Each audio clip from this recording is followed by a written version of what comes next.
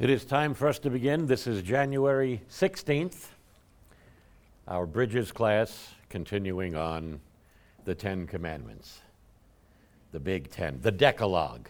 I told you, remember that word, especially if you're ever going to be a contestant on You Bet Your Life or Jeopardy.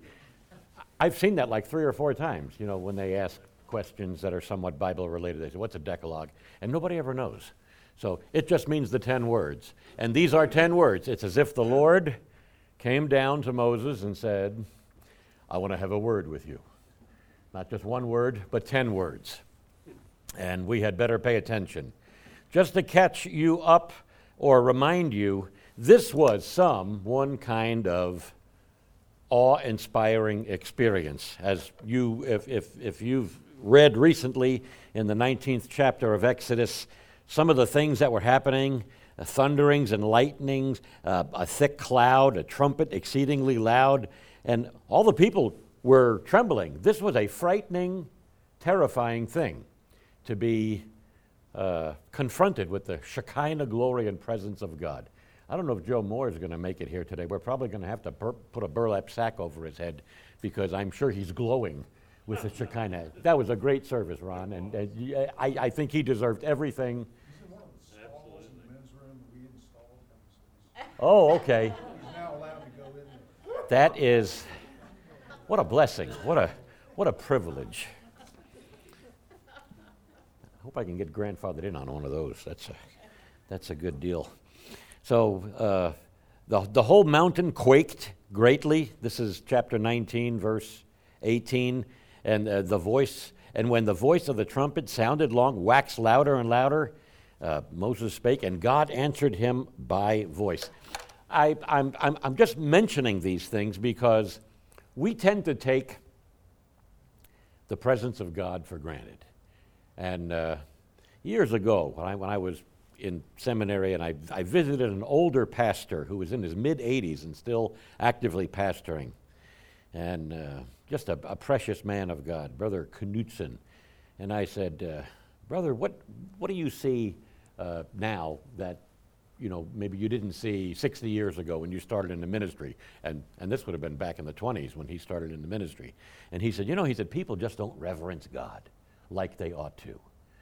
They come to church and they're chewing gum, and by the way, I didn't look around to see if anybody's chewing gum. We never want to purposefully offend anybody, by pointing out something. But if it happens accidentally, well then, But people just don't have the reverence and the awe and the respect. And just reviewing this, how these commandments came down, really reminds us that the Lord is not one to be trifled with. And I think we would all agree with that. And as we meditate, ruminate, if you will, you know what ruminate means? It's meditating, but it's really chewing the cud.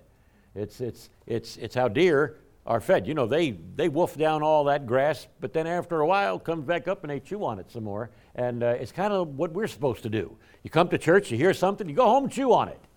And think about it. It'll really feed you. And not only will it feed you, it will satisfy your soul.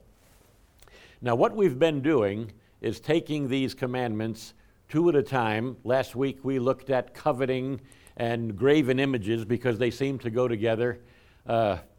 This Sunday, we wanted to take this one, taking the Lord's name in vain, and there's one other one that would go with that, I think. Of course, this is an arbitrary decision on my own, but I'd like to get you in on this because there's something about thinking about another one of these commandments that would go along with taking the Lord's name in vain. You want to take a crack at it?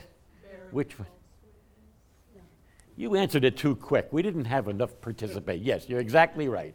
Bearing false witness, because it has to do with words that we speak. And I've noticed that lying and taking the Lord's name in vain, again, like covetousness and idolatry, can happen very subtly. It kind of creeps in on us. It's as though in the culture and society in which we live, the stink kind of sticks to us. Now, that might be a mixing of metaphors, but you get around people and they don't reverence or revere the word of the Lord. And before you know, we're taking liberty with the Lord's name or using his name in a way that is less than what he deserves. And it just happens, and we have to be on guard for that. That's why it's good to always be in church. This church, to be hearing something, to get a sense of the awe and the splendor of the presence of God. It's just a good thing for us to do, and to do regular and often. Now, I want to start off with a couple of comments on this taking the Lord's name in vain.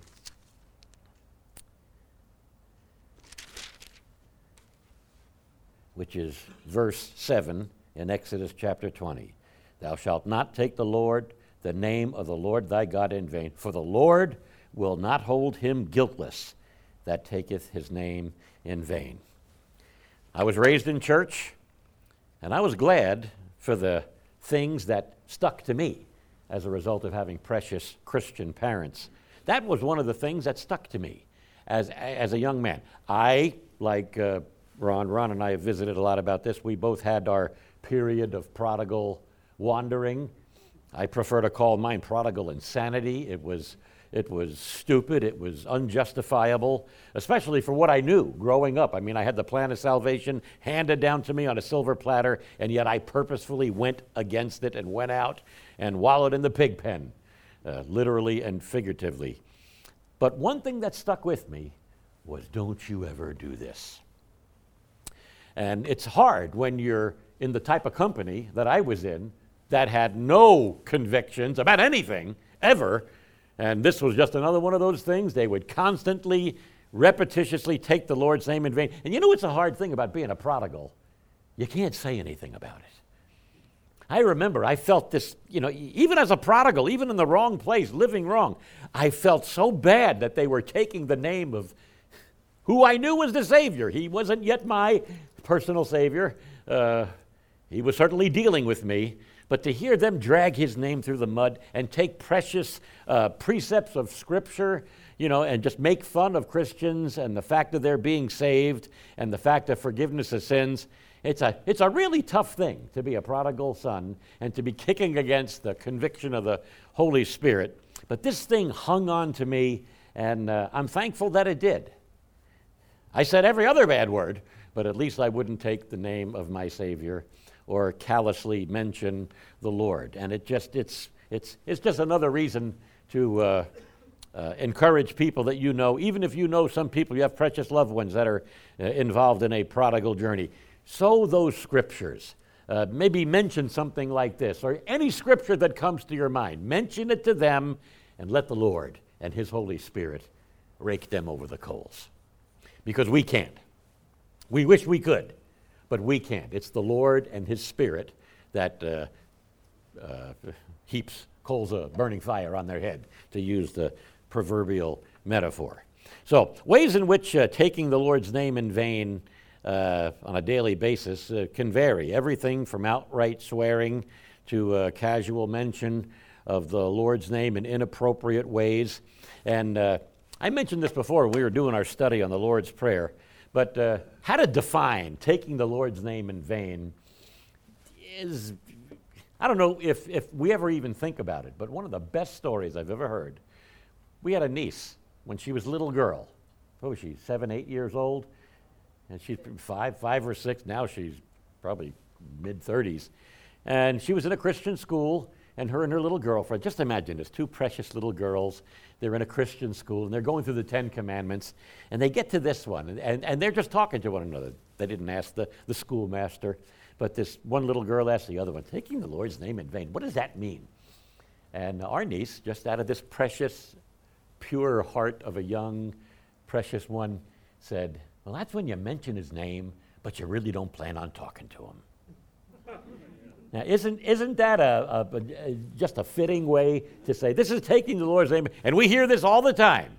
And it grieves us, not just when people callously ask God to damn something, but, another thing that we need to mention, and by the way, this is another one of these lessons.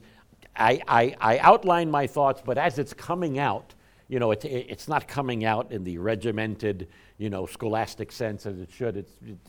Sometimes I feel these lessons, they're kind of like a fat man going through a barbed wire fence. They're just a point here and a point there, and that's, we just get what you could get when you get it, and it's, hopefully you'll get a point here and a point there. But the ways that people will drag the Lord's name in vain, drag him down to the gutter, is by asking the Lord to damn something, and we hear this all the time. I don't have to repeat that. Although I have heard that there's a lot of people and their lifestyle which is damned by Almighty God, but it's still not our prerogative, to call people that. It's just not our thing that we ought to do. And one of the things, the Lord's name, our Lord's name, is the only name that can be taken in vain. Did you ever think about that? Nobody can take any other false god's name. They're already vain, right? Nobody makes a big deal about Krishna, right? One of the many Hindu gods. You ever hear anyone say, "Oh, Krishna, damn it. Oh, for Krishna's sake." No, they don't ever say that because their names are already vain. Allah. Of course, you got to be careful, who you mention this, because his followers, well, part of their teaching is to kill you. And, so you have to be careful, but people, don't say, "Oh, for Allah's sake." I don't even think Muslims do that. But if they did, what difference would it make? Allah is not a name to be respected. Jesus Christ is a name to be respected, and people should be careful how they use it. And also God is a generic name. His name is Yahweh. And even that supposition on our point, because there wasn't the Hebrew vowel points, YHWH, it was a four-letter word. The tetragrammaton, it just means a four-letter word. But it's the four-letter word. And it's such a revered four-letter word that when the ancient scribes would be writing translations of Scripture, and they would come to that hallowed name of God, they'd go out, change their clothes, take a bath, and come back with new clothes. You say, man, isn't that kind of over the top? Isn't he worth it? Yes, he most certainly is. So taking the Lord's name in vain is something that we as Christians should definitely be sensitive to. See, I'm already getting ahead of my notes. I'm just reading through here, and again, that fat man going through the barbed wire fence just here and there. So, we hear people say this when they're stressing a point. For instance, if somebody, and by the way, I don't think that I hear Christians saying this too much, but it seems that people outside of our faith, people that don't have a personal relationship with the Lord, when they're really trying to convince you of something, they will invoke the Lord's name. For instance, they'll say, I'm gonna meet you there, so help me God, or, God help me, or, just something like that. And really, that is a vain usage of his name. People shouldn't have to take the name of the Lord, even though they're just saying God. We know who they're talking about, and it's as if they have to say that just to back up their word, because their word's not dependable in the first place. Or it's even worse when people do it out of meanness or vindictiveness. Yeah, that guy will never get away with that again. I'll kill him. And then they'll say something like, "I swear to God, I'll kill him."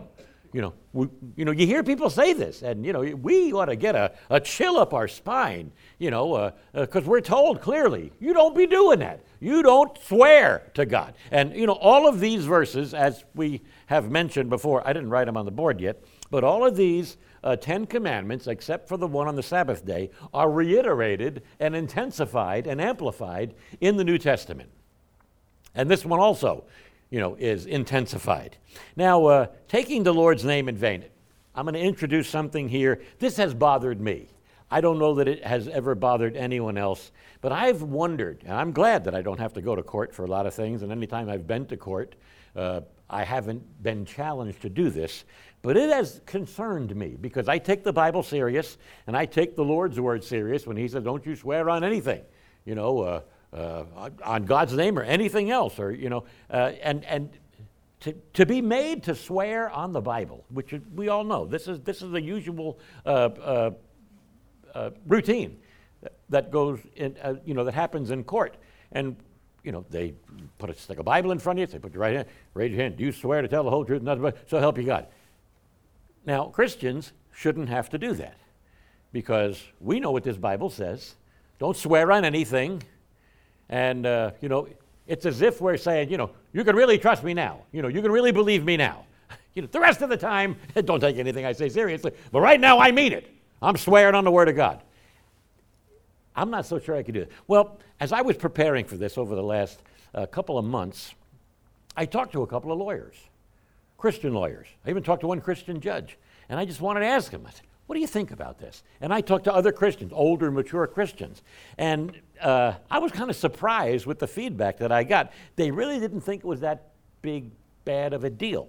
They said, and in fact, several people involved in the legal profession have said, they won't make you do that if you mention it respectfully to the judge. But then again, it depends on the judge. You may come across a judge who will want to make an example out of you. Oh, you ain't going to do that? We're going to throw you in jail. They could do that. But I guess it depends on your level of conviction and how seriously you feel about this. But what they did say we can do is affirm. We don't have to say, I swear. We could say, I affirm. And I would prefer just to quote the verse. Your Honor, I'm sorry, but you're asking me to put my hand on that holy, I believe it's a holy word of God, and raise my hand and swear upon it when the Lord of this book tells me, don't do that. He said, let your yes be yes and your no be no. So the word that you have to say, I'm just throwing this out, and hopefully you won't have to use it, but you may have to use it sometime, is affirm. You can say to the court, yes, Your Honor, because of my convictions, what this word of God says, I can't swear upon it. My Lord and Savior tells me not to swear upon it, but I can affirm to you that I will tell the truth. And I guess that would probably go over better than if we said, well, Your Honor, Jesus said, let your yes be yes. I'm telling you yes. That ought to be enough. We might ought to be careful how we snap back at a judge, because he may say, well, we're going to make an example out of you. And I never really have wanted to volunteer for an apostolic prison ministry, but that could still happen. And I wouldn't be an apostle either. I'd just be an unfortunate individual. Now, the one verse that I wrote upon here to kind of give us a hook for these two commandments are the use of our words are so important. We know the Bible says, by our words we are justified. We like that part. But by our words we are condemned. That's just something that we should remember. And it's the Word of God. Hear it. One thing I've loved and appreciated that I hear in this church very often, especially when Ligon Duncan was here. Man, now that guy's got a preaching voice. When he got up there and he said, this is the word of the Lord, hear it. I mean, you take it serious, when someone says it with that authority. This is the word of our God, hear it. And I think we ought to hear that. By our words we're justified, and by our words we're condemned. And we should be careful. Every idle word, you ever meditate on that verse? Every idle word. That gives me cause for concern, because there's a lot of idle words that just fly out of there. And especially when I'm watching the news. I mean, here lately it has, sometimes I have to pray, Lord, forgive me. It's very concerning, things that we see that are going on right now. I'm going to give you another example. You remember when Pharaoh finally, what a slow learner he was, had to go through all those plagues before he finally said, go! You Jews, get out of here! Pharaoh said something that I think, and this can be contested, I'm just throwing this out, because I think that people that are not of the faith, and whether it's of the Hebrew faith that we're talking about during the time of the ancient children of Israel during the Exodus, or whether it's people now, they ask for the Lord to bless them when they have no right to ask for any blessings. And Pharaoh did that. It's it struck me as one of those, what nerve, what chutzpah. Everybody here familiar with the word chutzpah? It's a Yiddish word, and it means unmitigated gall. What nerve. If you want to know what chutzpah is, there was this teenage kid who killed both of his parents. And they knew that he did it, and they dragged him into court. He was found guilty, And during the sentencing, he approached the judge and he said, "Your Honor, could you please go easy on me? I'm an orphan." That's chutzpah. What nerve? How dare you? And I would say for Pharaoh, how dare him when he's finally letting the children of Israel go, and he cared nothing about their God. I mean, he said things to that effect. "I don't know about your God, but as far as I'm concerned, I'm the big cheese here. I'm the Pharaoh. I'm the top dog." But yet, as they were going, he said to Moses, "Bless me also." I think he had a lot of nerve to ask that. And I think that's another way, even though he didn't invoke the name of the Lord, just for people to try and cash in on some of God's blessings when they have no right to them, is a way of our taking the Lord's name in vain. And then all the other ways, that will callously throw things out. And, people will say things like, "So help me God," or they're swearing to God. And it's just insensitive and crude. And our Lord and Savior deserves more than that. I think I said this already. I'll say it again. Whenever we hear someone that will callously, disrespectfully mention the name of Jesus Christ, whether they say something like, "For Christ's sake," you say, we can say that, but we say it reverently. I mean, I want to study the Word. I want to be involved in God's kingdom business for the sake of my Lord and Savior. That sounds so much more respectful and reverent rather than the way it's dragged through our common vernacular, and people will just say, and it has nothing to do with the sake of Christ or his sacrifice or his redeeming of us, but they'll just say, "Oh, for Christ's sake." I mean, it's such a horrifying, horrible thing for people to do that, and it's taking our Lord's name in vain. And I don't know how I can plant this in your heart like it was planted in my heart. But that line right there in verse 7 of Exodus chapter 20, "For the Lord will not hold him guiltless that taketh his name in vain." That's serious business. And we should take the word of the Lord seriously. So that's just a couple of passing observations on taking the Lord's name in vain. And now you know what chutzpah is. "Thou shalt not bear false witness against your neighbor." Practically all societies have recognized this principle and adjure all witnesses in court, to swear, to tell the truth, the whole truth, and nothing but the truth. "Thou shalt not bear false witness against our neighbor." This is the technical, judicial expression of not lying. Now, we know, without going through exhaustive study of every place the Bible mentions lying, we know lying is not right. And if you just want one hook to remember how bad it is, Jesus called the devil the father of lies. That ought to be enough right there. We should not want to have anything to do with it. I remember when my wife and I first got married, coming on 44 years ago, I made a promise to her that I've never made to any other girl. And I didn't have that many. I wanted a whole lot more than I had, but I wasn't able to rack up that many. No woman in her right mind would have a jerk like me. Finally talked her into it. And I remember telling my wife, "Honey, I'll never lie to you. And I will confess to you as a Christian brother, and we're all of the faith. Man, I'll tell you, there would have been some times where that would have made my life a whole lot easier if I just could have told her a little lie." And, the thing about how we justify ourselves, and I really believe the more education we have, the more Christian knowledge we have, the more ways our desperately wicked, depraved heart figures out ways to justify ways around it.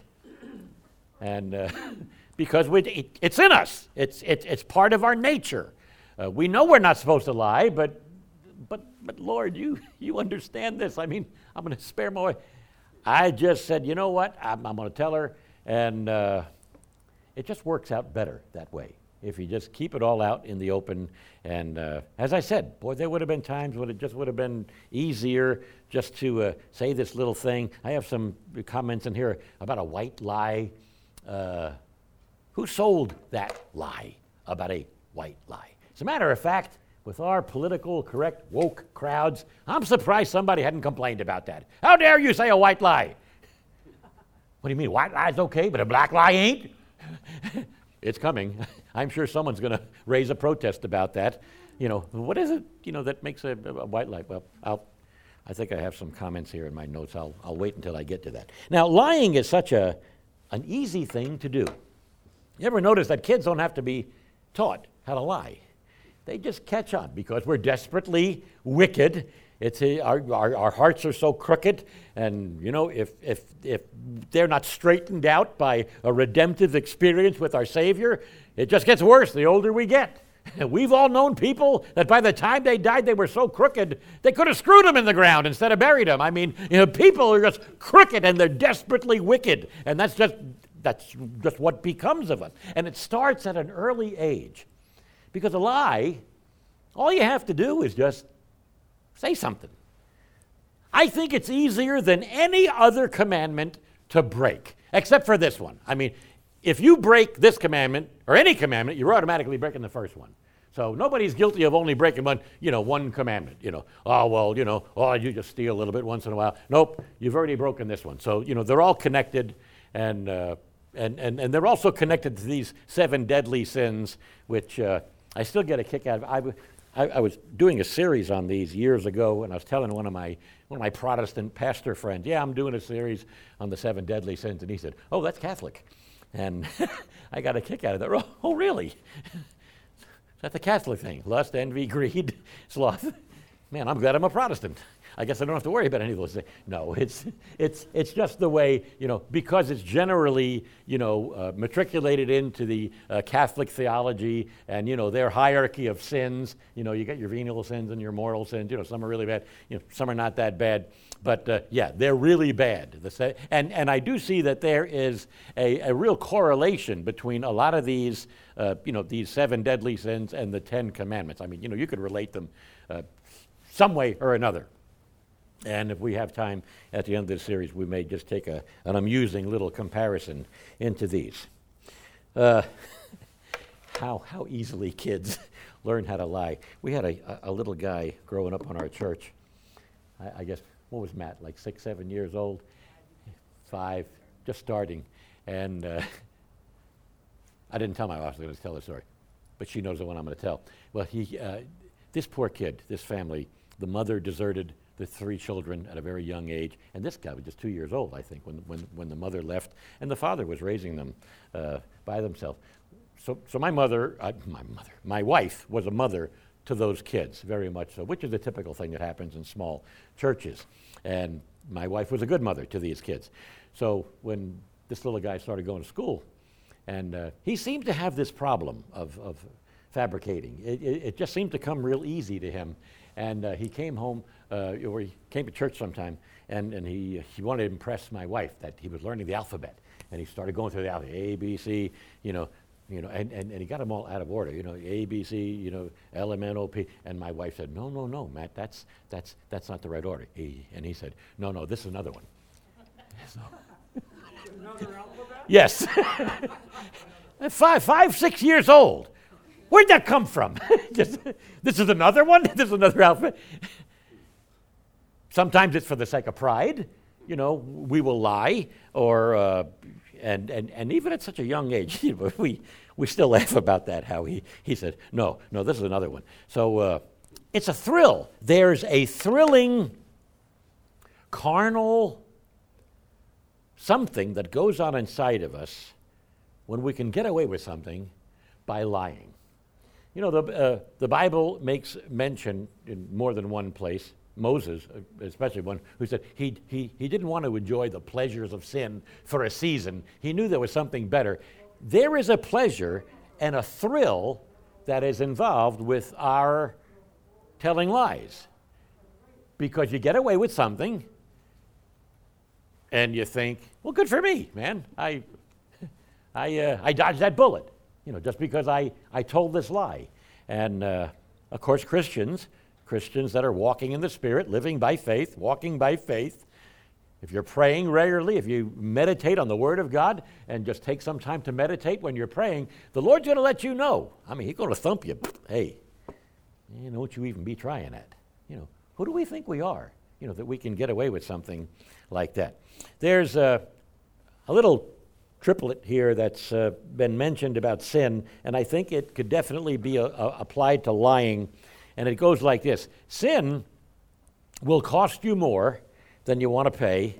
It'll keep you longer than you want to stay, and it'll take you further than you want to go.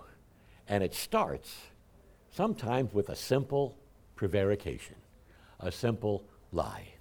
And I always go back to what Abraham Lincoln said. I think it's one of his great, pithy, really worthwhile to remember statements. He said, if a man's going to be a liar, man, he better have a good memory. Because when we get involved in lying, and if you lie to this person about something, you got to remember the next time you're talking to them, well, what did I tell them? And it really becomes a burden. Our senior pastor, what a great man of God. I really love Bob Fuller. He was teaching his pastor's Bible study this past Thursday here in this room, and he just mentioned in passing something about the Ten Commandments. And he said that every one of these commandments has a positive counterpart. And I'm sitting out there, and I heard that, and I said, man, why didn't I think of that? This guy just accidentally spits stuff out, and it's more substantive, than stuff that I'm spending all week studying on. And he was really accurate about that, how all of these, even though they're strong Hebrew negations, and I told you, in Hebrew, if you'd ever read these in Hebrew, there's no doubt about it, God means business. When he says, not shalt thou have any other God. That Hebrew negation is the first word in the order of the sentence. Even though you're reading it backwards, it's like a punch in the face. It's really, I told you, back in 30 years ago, I was reading in Hebrew, I was thinking in Hebrew, I was immersed in the language. Hadn't been too immersed since then, but at least I remember how traumatizing it was. And, no graven images, not thou shalt take the Lord's name in vain. There's no doubt about it. But what Bob Fuller brought out so eloquently, even in just passing, he didn't even know what he was, how profound it was what he was saying. And I asked him about it after the study. And he said, yeah. He said, every one of these has a positive counterpart.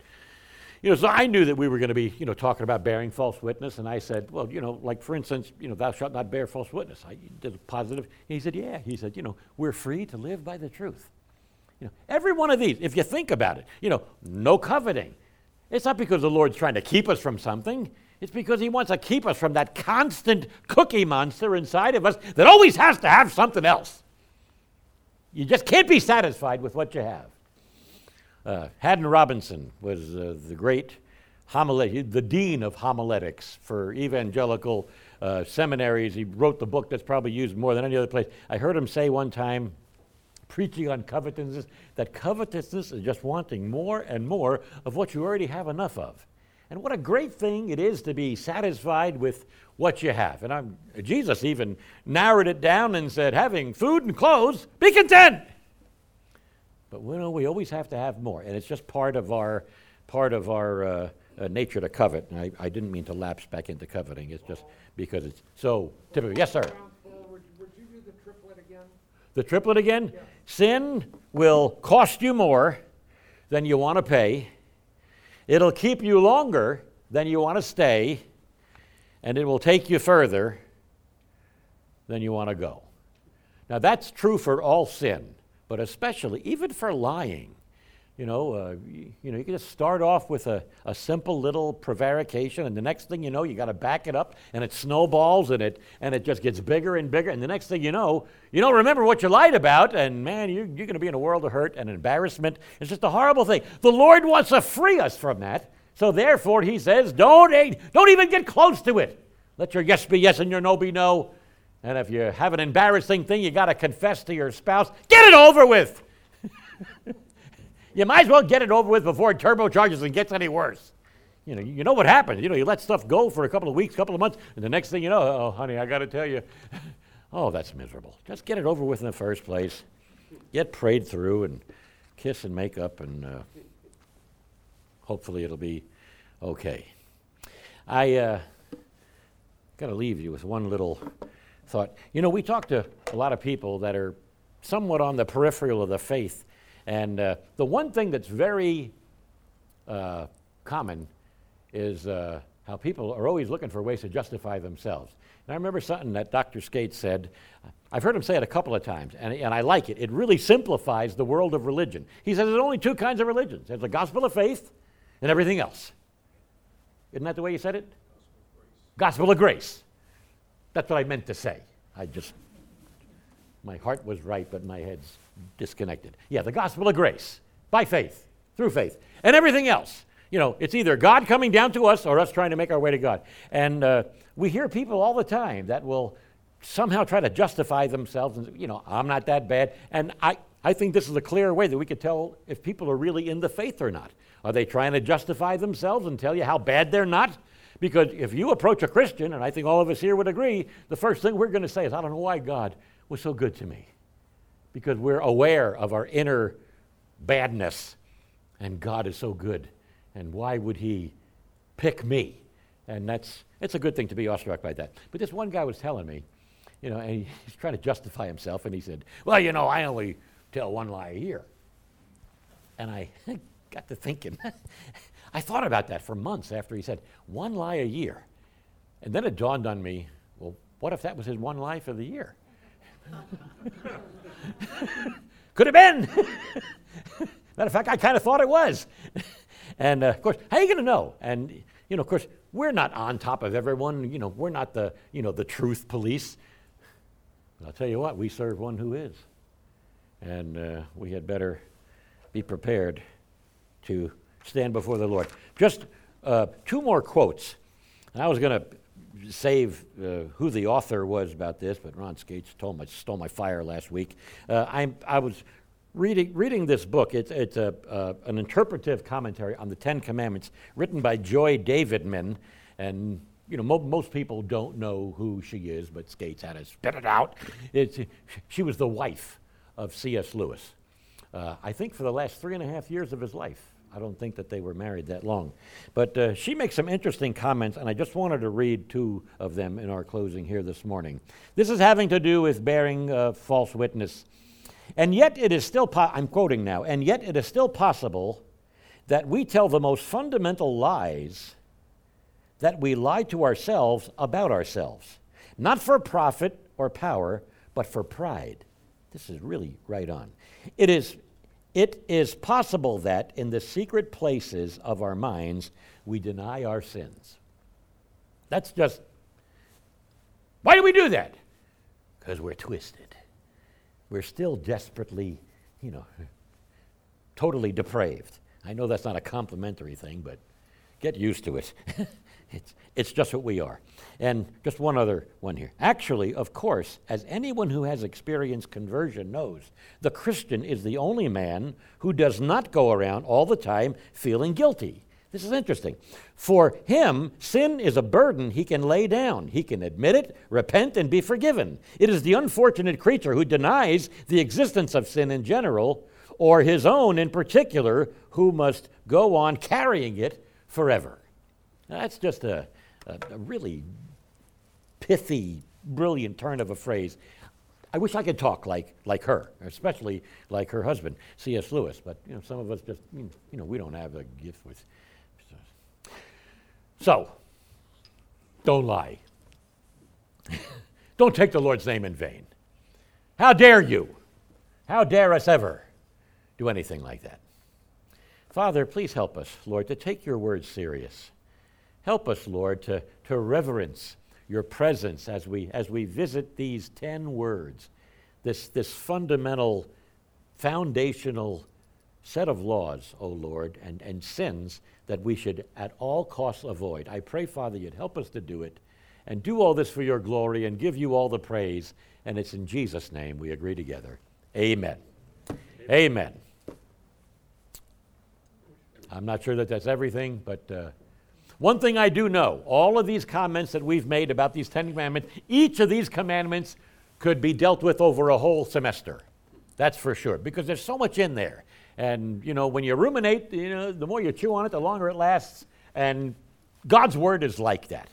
So I would tell you, Selah, think about it, chew on it, and let the Lord minister to your heart. We are officially finished. Amen.